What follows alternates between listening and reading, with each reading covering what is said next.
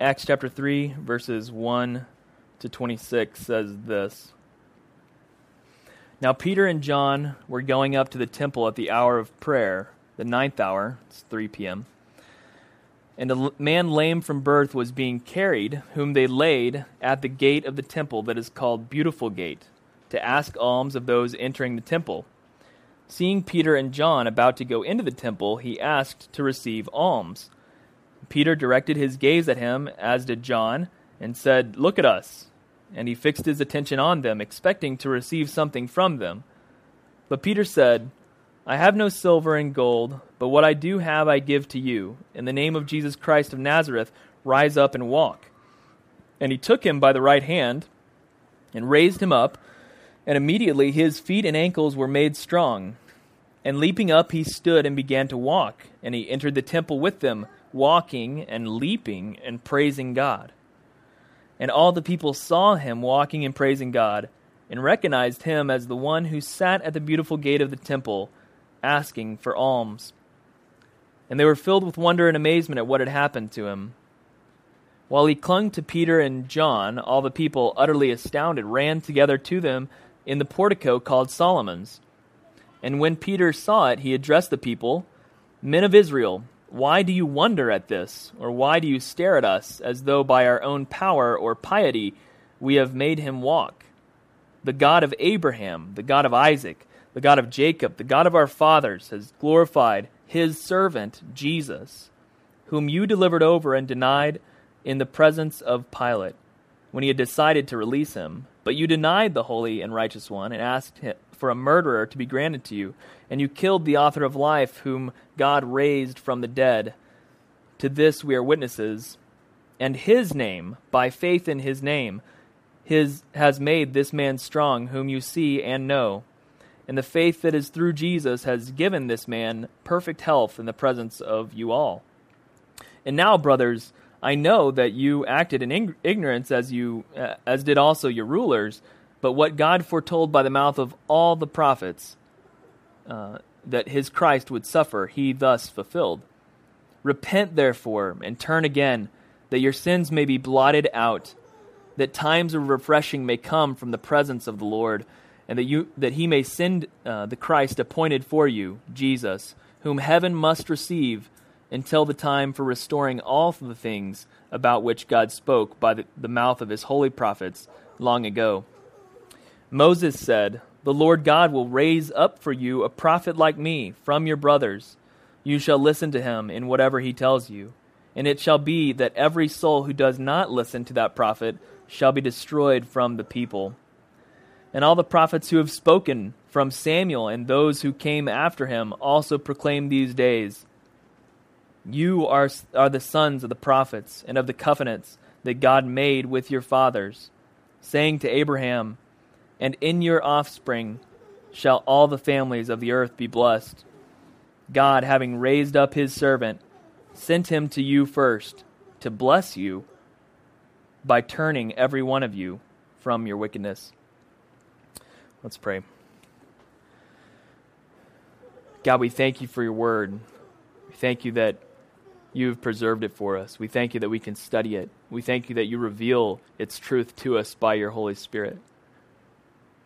God, we thank you that you speak through it even today. God, that no matter if we are schooled or unschooled in it, Lord, you speak to us from it. It is a living word. Thank you that your truth is so simple that we can understand it plainly, and so deep that we can study it for hours upon no end. Lord, we pray that in this time that we have together in your word, that you would speak to our hearts. God, not simply by words I've prepared over a week, but, Lord, by your Holy Spirit applying the message to us. Lord, we thank you for the truths that you have in this text today. We pray that you would speak to our hearts through it. It's in Christ's name. Amen. So, there's always a cost to restoring things, generally. I don't know if any of you have taken on a restoration project of any sort in your house or with a car or something, there's always a price to pay to restore something from a broken condition to an operable condition. We had a little bit of a scare this week as we were driving our car. A week ago, we had gotten the CV joints replaced, and that cost us. It was like a couple $100 or whatever to get things replaced. It just needed to be done, and so had it done. And then this week, we were driving through an intersection and taking a left turn, and everything went out of gear, like stopped moving forward, or basically started rolling forward instead of being propelled forward. And we're like, man, I mean, we've been considering needing another car anyways because we've got a little one on the way, and the Civic doesn't quite cut it for 2 kids, I don't think. So anyway, we're like, oh my gosh, maybe it's sooner than we expected even. So we were worried about it because the dollar signs just flash through your head when you have such an experience where the gear goes out. And so just thinking of the price of restoring that was ahead for us, and thinking, man, we're going to have to work to get a car now and whatever. And so thankfully some guys showed up and helped us push it into a parking lot, and we're able to. It was safe and not a problem. And it was just a couple blocks from our house and a couple blocks from our mechanic as well. So our AAA covered all the towing, and so that was great. And while the AAA came, they sort of looked at the car a little bit, and he said, it looks like your CV joint isn't connected properly. And I was like, really? Because I just got that fixed, like a couple weeks ago. And so sure enough, took it to the mechanic, and he said, yeah, looks like the clip that holds this together just fell out somehow. He said, I don't know how. I mean, I haven't seen that happen in years, and he fixed it for free. And I was like, sweet, like no cost. I went from thinking it's time to buy a new car now, as opposed to a few months from now, to this. But generally, with any sort of brokenness, we had to pay to get it fixed in the first place. And generally, when something's broken, you gotta pay some big bucks to get that fixed. And any sort of restoration project is going to cost something. And we like to watch some HGTV shows, and one show that we watched for a while, we haven't really watched it here, but I guess when we were in Boston, we used to watch Homes on Homes. Have you ever seen that project, Homes on Homes? He goes through projects where people have just totally left the project halfway through, or quoted something that they could do it at and then couldn't do it, and then abandoned the project or whatever, and he comes in and fixes it, and does it right and shows them. These sorts of things cost money. There's a price to restoring the broken things of our world, and we see that in our cars, we see that in our homes, we see that in our health. It takes money to upkeep these breaking things. There's a price to our restoration, and what we're going to see tonight is that simply restoration in Christ is a free gift from Him. It costs us our surrendering our lives, but it is free. You don't have to pay money to receive salvation in Jesus. It's free. You respond to the call of Christ in your life. It's a free gift. What an amazing truth! And we also see this picture of a cripple that has been healed. And one thing that we know is true is that the Bible records a lot of healings and talks about them and explains some. But what we know is that there's lots of healings that aren't recorded, and lots of times that people were healed and there isn't an explanation for why they were healed or things. But with healings, there is a purpose to them. It's not just physical. Most of the time, it's not just physical. It's physical and spiritual, and that's what we see in this case tonight with the healing of the cripple. There's a physical truth that happens. He actually does get to walk. His muscles are fixed and his legs are fixed, and he gets up and starts leaping. There's no time for rehabilitation. He just stands up and walks and leaps through the temple. So that's a physical reality, but there's also a spiritual reality that we'll see as we go through this study. So let's start by looking at the healing of the cripple, and we'll then look at the source of that healing, and finally we'll look at the fact that the people that are watching this healing, they shouldn't be surprised that these days were told, that these days are now for us today even. So let's start looking at the healing of the cripple. Verses 1 and 2, we see that Peter and John they're going up to the temple at the hour of prayer, and from what we understand, that's this particular time is 3 p.m. And they come upon this man who, it says in verse 2, he has been laid by other people there. So daily he is taken by other individuals and placed at the gate in front of the temple. And this is likely the gate on the east side of the temple that enters from the court of the Gentiles into the court of the women, or into the temple proper. And so he's sitting there at this gate, the gate called Beautiful. And from what we understand, it might be like 3 entrances all at one spot, and it's maybe bronze. And so just to get that picture in your head, a lot of the other gates were gold, but this one was bronze, and I guess more decorative than the other ones, even though it was a lesser metal. But anyway, so they called it the Beautiful Gate, and he's laid there daily by these individuals. And we know from chapter 4, verse, I think it's 22, says that this man is about 40 years old. Okay, so or more than 40 years old. And so he's been going through this routine of the only means for him to get income is to be laid at this gate and beg for alms from those that come in and out of this high traffic area. And so he's placed by other individuals at this spot, and while other people go in and out and worship God at the time of prayer, he is sitting outside. He's not allowed to go in because he is lame. He's broken, and so he wasn't allowed to go into the temple. So Peter and John approach this man, and they essentially say, "Look at us." And the guy starts looking at him, and first in verse 3, I guess, the man sees Peter and John coming, and he is about to ask to receive alms. I don't know about you, but a lot of times, when you get asked for money on the street, lots of things go through your mind, right? When someone on the street says, "Hey, can I have a quarter or a buck or whatever?"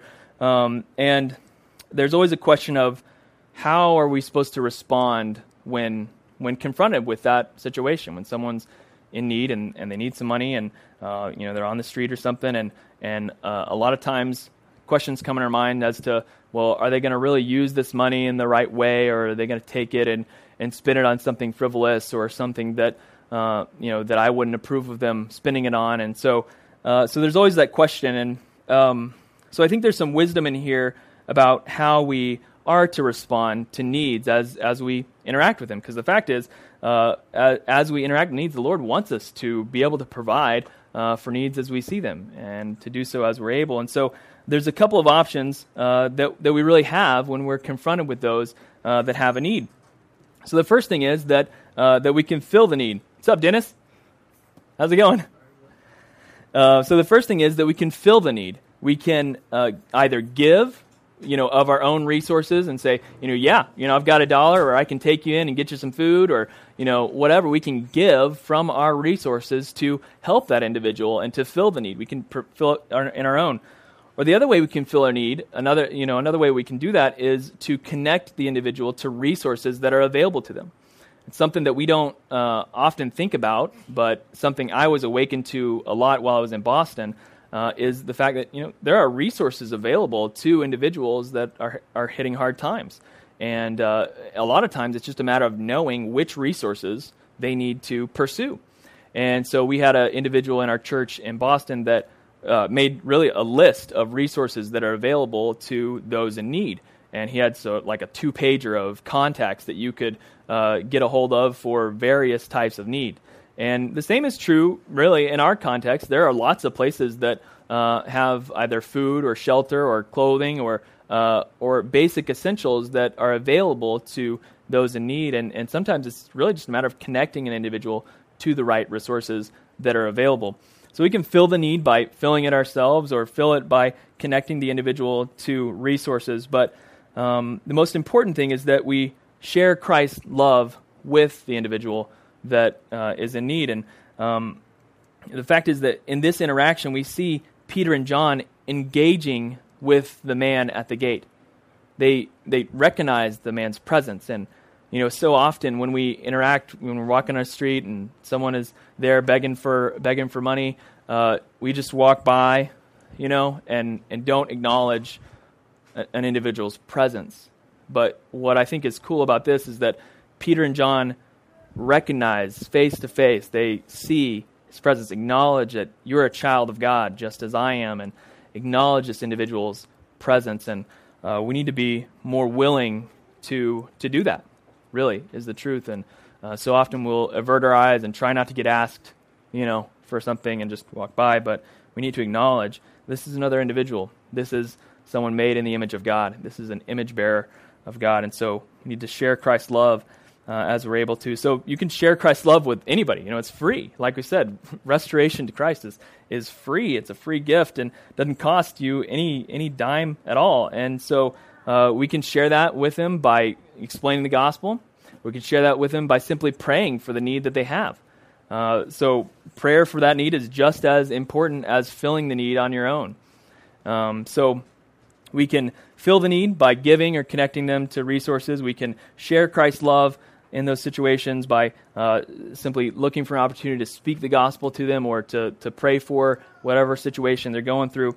But the most important thing that we see in this context is that we need to pray that the Holy Spirit would guide our response to the individual that is in need. And what we see with Peter and John is that they're going up to spend time in prayer with the Lord. That's where they're headed.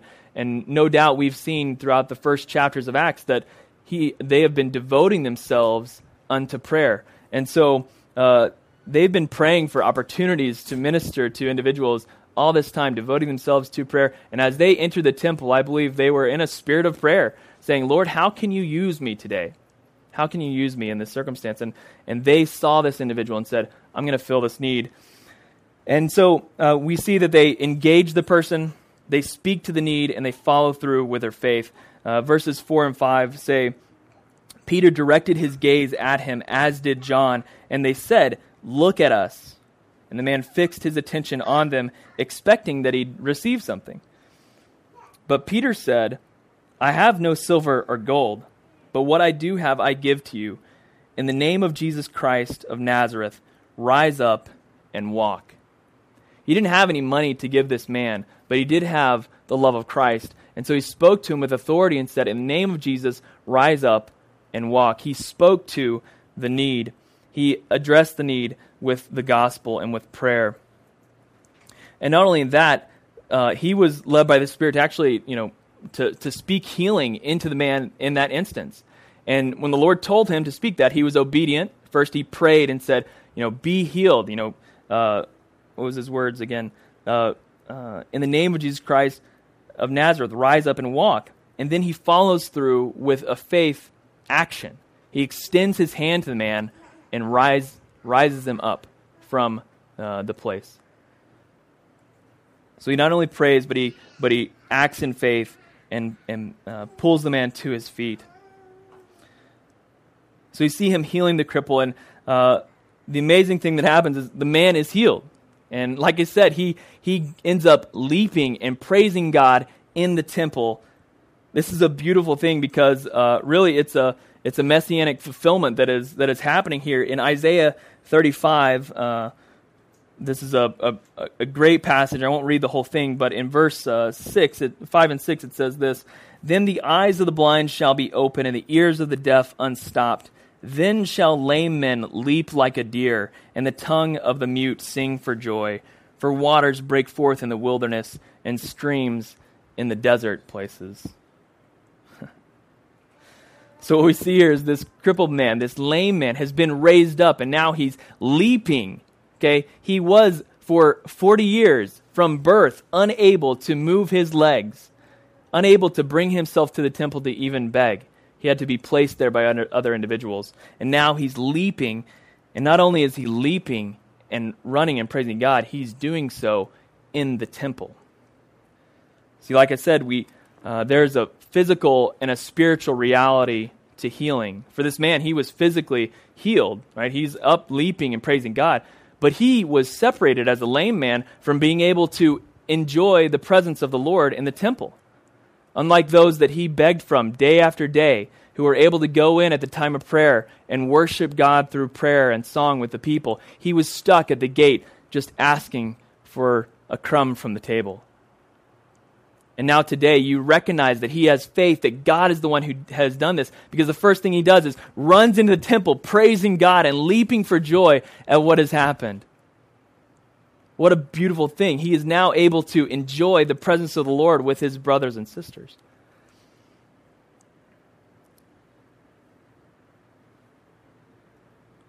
The amazing truth that's here is, and we'll hit on it again later, is that Christ has restored him. It's not just the temple that he can worship in now. He is, as we've spoken about many times here, as he has placed his faith in Christ Jesus, he has become the temple. The Holy Spirit now lives inside of him. And so he is the presence of God. There's a physical and a spiritual implication to healings, and we see that in the cripple. The fact is, we are called and equipped to engage the needs of our community. And the question is, do we have the faith to do it? Do we believe that God wants to meet the needs of those around us? I totally trust that he does. I believe that he loves all people and desires to meet their needs. We have to be willing to submit to the Holy Spirit and how he would guide us to do that. He's given us the resources, and we've seen it in this text that we don't need silver or gold. We need simple faith in Christ Jesus.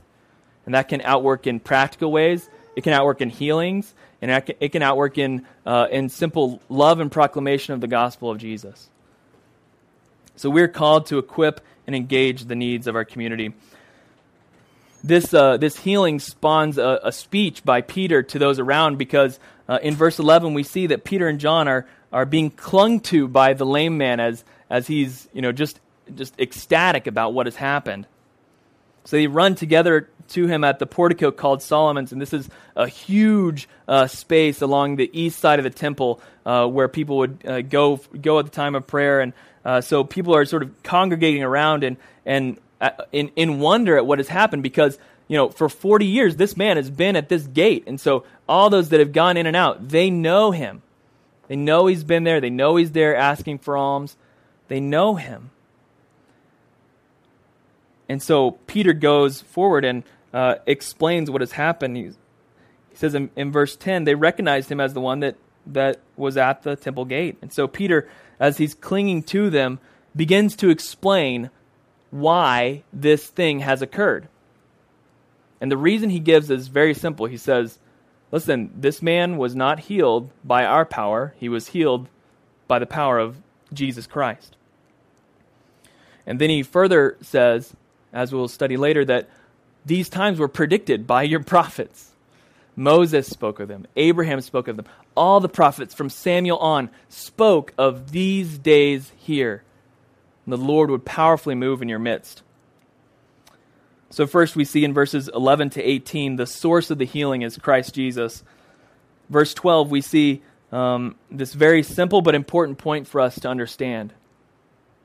Peter says in verse 12, men of Israel, why do you wonder at this? Or why do you stare at us as though by our own power or our piety we have made him walk? See, Peter and John recognize that they haven't reached some holiness standard in which they're now able to operate in faith to fulfill needs. It isn't like you have to go through like a graduation program to be qualified to minister to people in their time of need. All you need is the power of Christ Jesus working in you. The Holy Spirit lives inside of you, speaking to you and directing you in the things you ought to do. He's equipped you and enabled you to fulfill the needs of those around you. So you don't have to achieve some special degree to do that. Christ has given you the power in his name by the presence of the Holy Spirit to allow you to meet the needs around you powerfully. So he says, it is not by our godliness, it is not by our piety that this has happened. It's not by our own power that this has happened. And he goes on to explain that it's Jesus that is the source of the healing.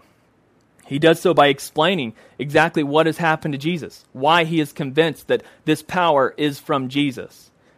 They are probably trying to make the connection. Okay, it's not your power or piety. So, how did this happen? Where is the source of this power? And so he explains very clearly. Listen, the God of Abraham, the God of Isaac, the God of Jacob, the God of our fathers. He says, listen, the God you serve, he has glorified his servant Jesus. And then he explains what has happened over the past days in Jerusalem. He says, this Jesus whom you've delivered over and denied in the presence of Pilate when Pilate had decided to release him. But you denied him, the holy and righteous one, and asked for a murderer to be granted to you. And you killed the author of life, whom God raised from the dead. To this we are witnesses, and by his name, by faith in his name, has made this man strong, whom you see and know. And the faith that is through Jesus has given the man this perfect health in the presence of you all. I don't know if you hear the just emphatic nature of Peter's speech. He says in verse 16, in his name, by faith in his name, has made this man strong, whom you see and know. And the faith that is through Jesus has given this man the perfect health. He says, listen, it was Jesus, it was Jesus, it was Jesus. It was not our power, it was not our holiness. It was Jesus that did this to this man. Why am I convinced of it? Because Jesus was killed on a cross, but God raised him to life. No one's ever done that before. It is Jesus, by his power, that these things are happening. He is convinced of it. And he goes on further in the next section to explain that a little further. But the fact is, all spiritual authority that we have comes from our response to Jesus. Peter explains to them that these days when Jesus will move powerfully through his people, where he will meet the needs of those around him by the power of the Holy Spirit working through his people, he explains them by the prophets that have spoken to Israel for years and years, for thousands of years. He says to them, starting in look at verse 24 first. He says, all the prophets who have spoken, from Samuel and those who came after him, all proclaimed these days that you are seeing. He says, everyone from Samuel on, okay? That's a lot of prophets. That's every prophet that is recorded in the Bible, okay? Every prophet, he's saying, has spoken of these days, that these days would come. He says, these days are, first of all, days of fulfillment. And he references Moses, where Moses in verse 22 and 23, he's actually speaking, is a quote from Deuteronomy chapter 18, verses 15 and following. He says this, that Moses said this about Jesus. He's applying this truth that Moses said to Jesus. He says, the Lord God will raise up for you a prophet like me from your brothers. You shall listen to him in whatever he tells you. And it shall be that every soul who does not listen to that prophet shall be destroyed from the people. He's saying Jesus is the prophet Moses spoke about. He's applying that truth, that fundamental truth that so many of the Israelites had clung to for so long, that there would be someday a prophet like Moses. Moses is like the top prophet that they have, the top person that they respect in the religion. And so he's saying, listen, Moses said a prophet would come like me, and that you are to obey everything that he says. I'm telling you, that prophet was Jesus. You rejected him and killed him, but he's raised to life. So he's saying that these are days of fulfillment. This prophet that Moses proclaimed is Christ Jesus. The second fulfillment that we see is in verse 25. He connects him back to Abraham. And he pulls this from Genesis chapter 22, verse 18. And there's a number of other chapters that speak of the Abrahamic covenant, Genesis 12 and Genesis 15. But here in verse 25, he says, you are the sons of the prophets and of the covenants that God made with your fathers, saying to Abraham, and in your offspring shall all the families of the earth be blessed. He says, listen, the offspring that was promised to Abraham, that is Jesus. Saying that is Christ. He has fulfilled that today. So he said, he's the prophet that Moses predicted. He's the offspring that Abraham predicted. This is Jesus. These are the days of the fulfillment. So all the prophets, Moses, Abraham, have proclaimed these days that Christ's power was going to work through his people to bless the nations, as we've seen in the cripple in this healing. So a question that comes up in this is then, well, how have the disciples somehow accessed this power, this presence of the Holy Spirit in their lives?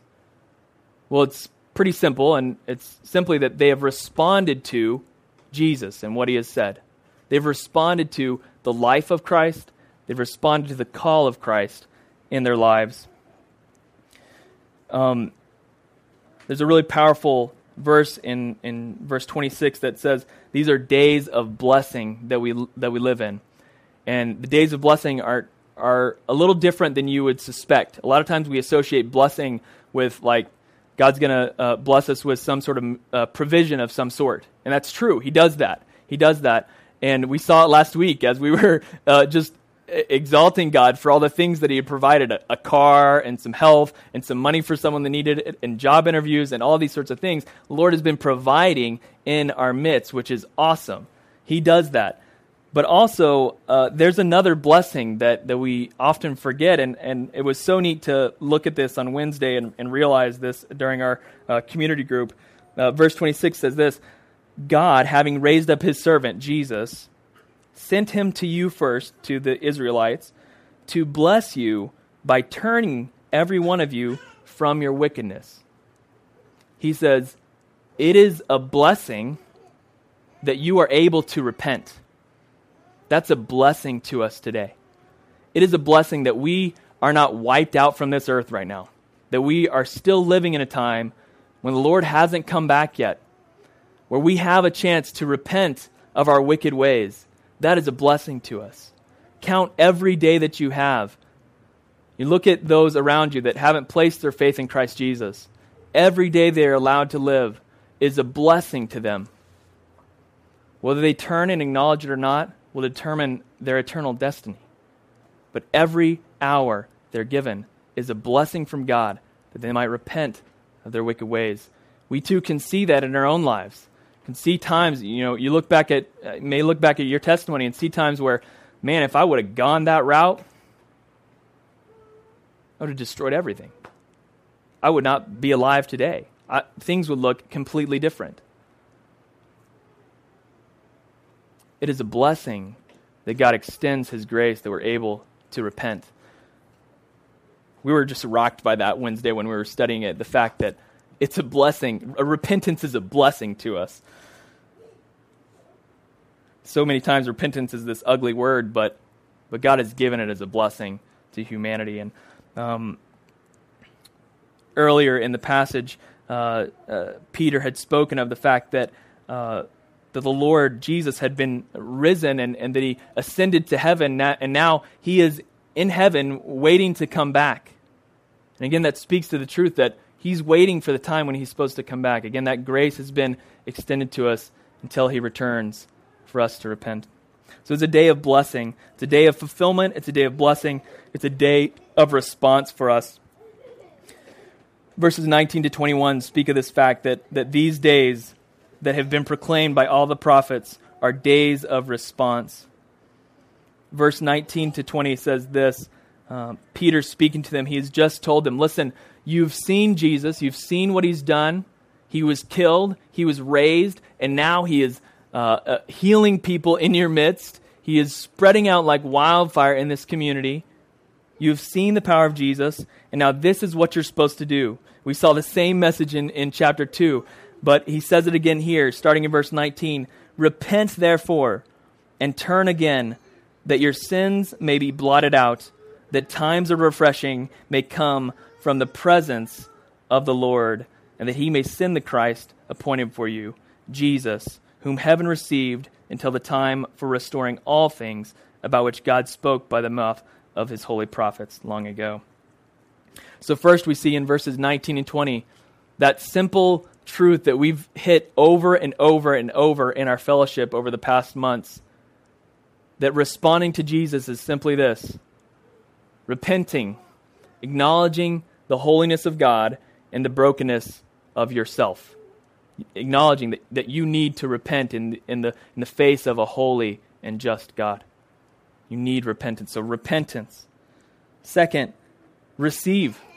Receive the forgiveness of Christ Jesus. Verse 20 says, repent therefore and turn again, that your sins may be blotted out. How are they blotted out? They are blotted out by the blood of Jesus poured out on the cross for us. Repent of your sin. Receive the forgiveness of Christ. And then finally we see in this passage, refreshing. Verse 20, that times of refreshing may come from the presence of the Lord, that he might send the Christ appointed for you, even Jesus. Repent, receive the forgiveness that Christ has provided to you, and walk in the refreshing power of the presence of the Lord. These are days of response where we look at the life of Jesus and say, I need to repent. I need the forgiveness of Christ, and I need to surrender to the Spirit's move in my life. So first, days of response, to turn to Jesus, to turn from our wicked ways, to accept the blessing that God has given us, the ability to repent before a holy God. And second, these days of response are marked by a mission to accomplish before Christ comes. Verses 20 and 21 say this to us. Times of refreshing may come from the presence of the Lord, that he may send the Christ appointed for you, even Jesus, whom heaven has received until the restoring of all things, about which God spoke through the mouth of his holy prophets long ago. The fact is, Jesus is coming again. It is a blessing, again, like we said, it's a blessing every day that we're able to respond. But it won't go on forever. Someday Christ will return. And as he came the first time, he came with grace extended to all mankind, with a sacrificial love given on the cross. But the second time he comes, he's not coming with that again.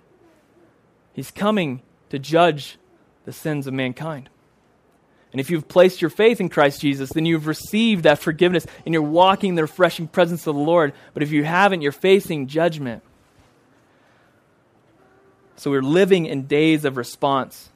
We have to respond to Christ. We have to accept the forgiveness he's given. And we as Christians have to accept the mission that is before us to meet the needs of our community that are there. The fact is, you have been equipped to engage the needs of your community. We saw that in the healing of the cripple. The source isn't in some attainment of a degree. The source isn't in the payment of certain funds. You don't receive fulfillment by paying for classes. You don't. You don't.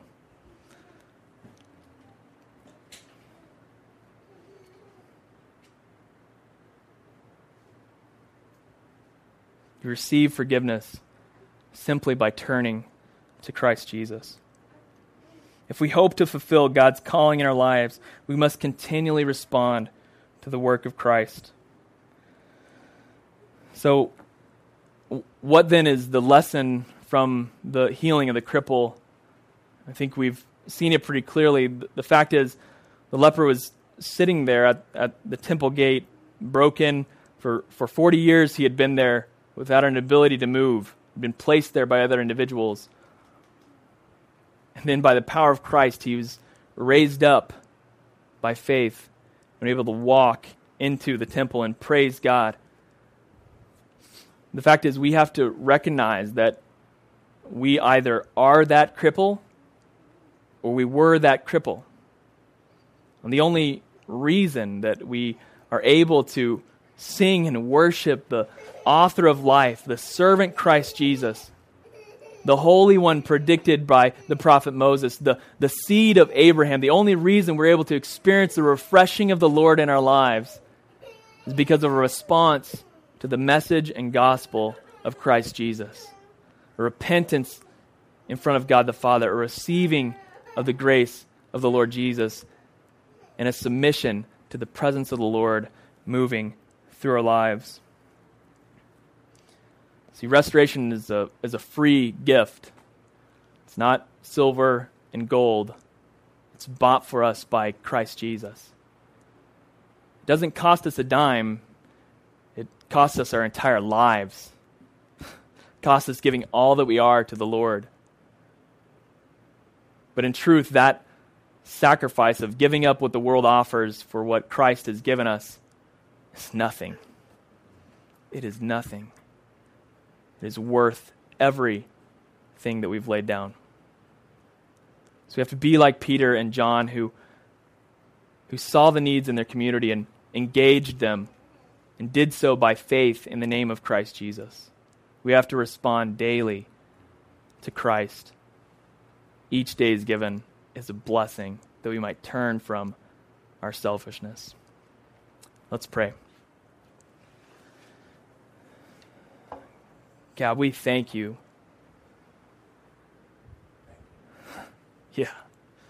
Yeah, Lord, we thank you that you have given us the ability to respond to you.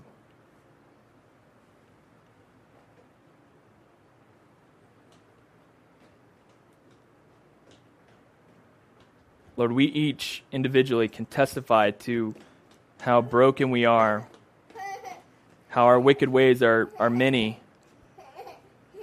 but you have washed them clean in Christ Jesus. Lord, as a people, we repent before you. And on behalf of our city, we repent before you. On behalf of our nation, we repent before you. On behalf of our world, we repent before the holy God. We pray the blood of Jesus would flow over this land. Lord, we seek that times of refreshing would come in this place. Help us to respond to Christ Jesus. Help us to respond to him daily. Lord, we submit our lives to you, God. We want to serve you with all that we are. Thank you for the gift of Christ. Thank you for your blessings. They are so many. They are new every morning. Pray this all in Christ's name. Amen.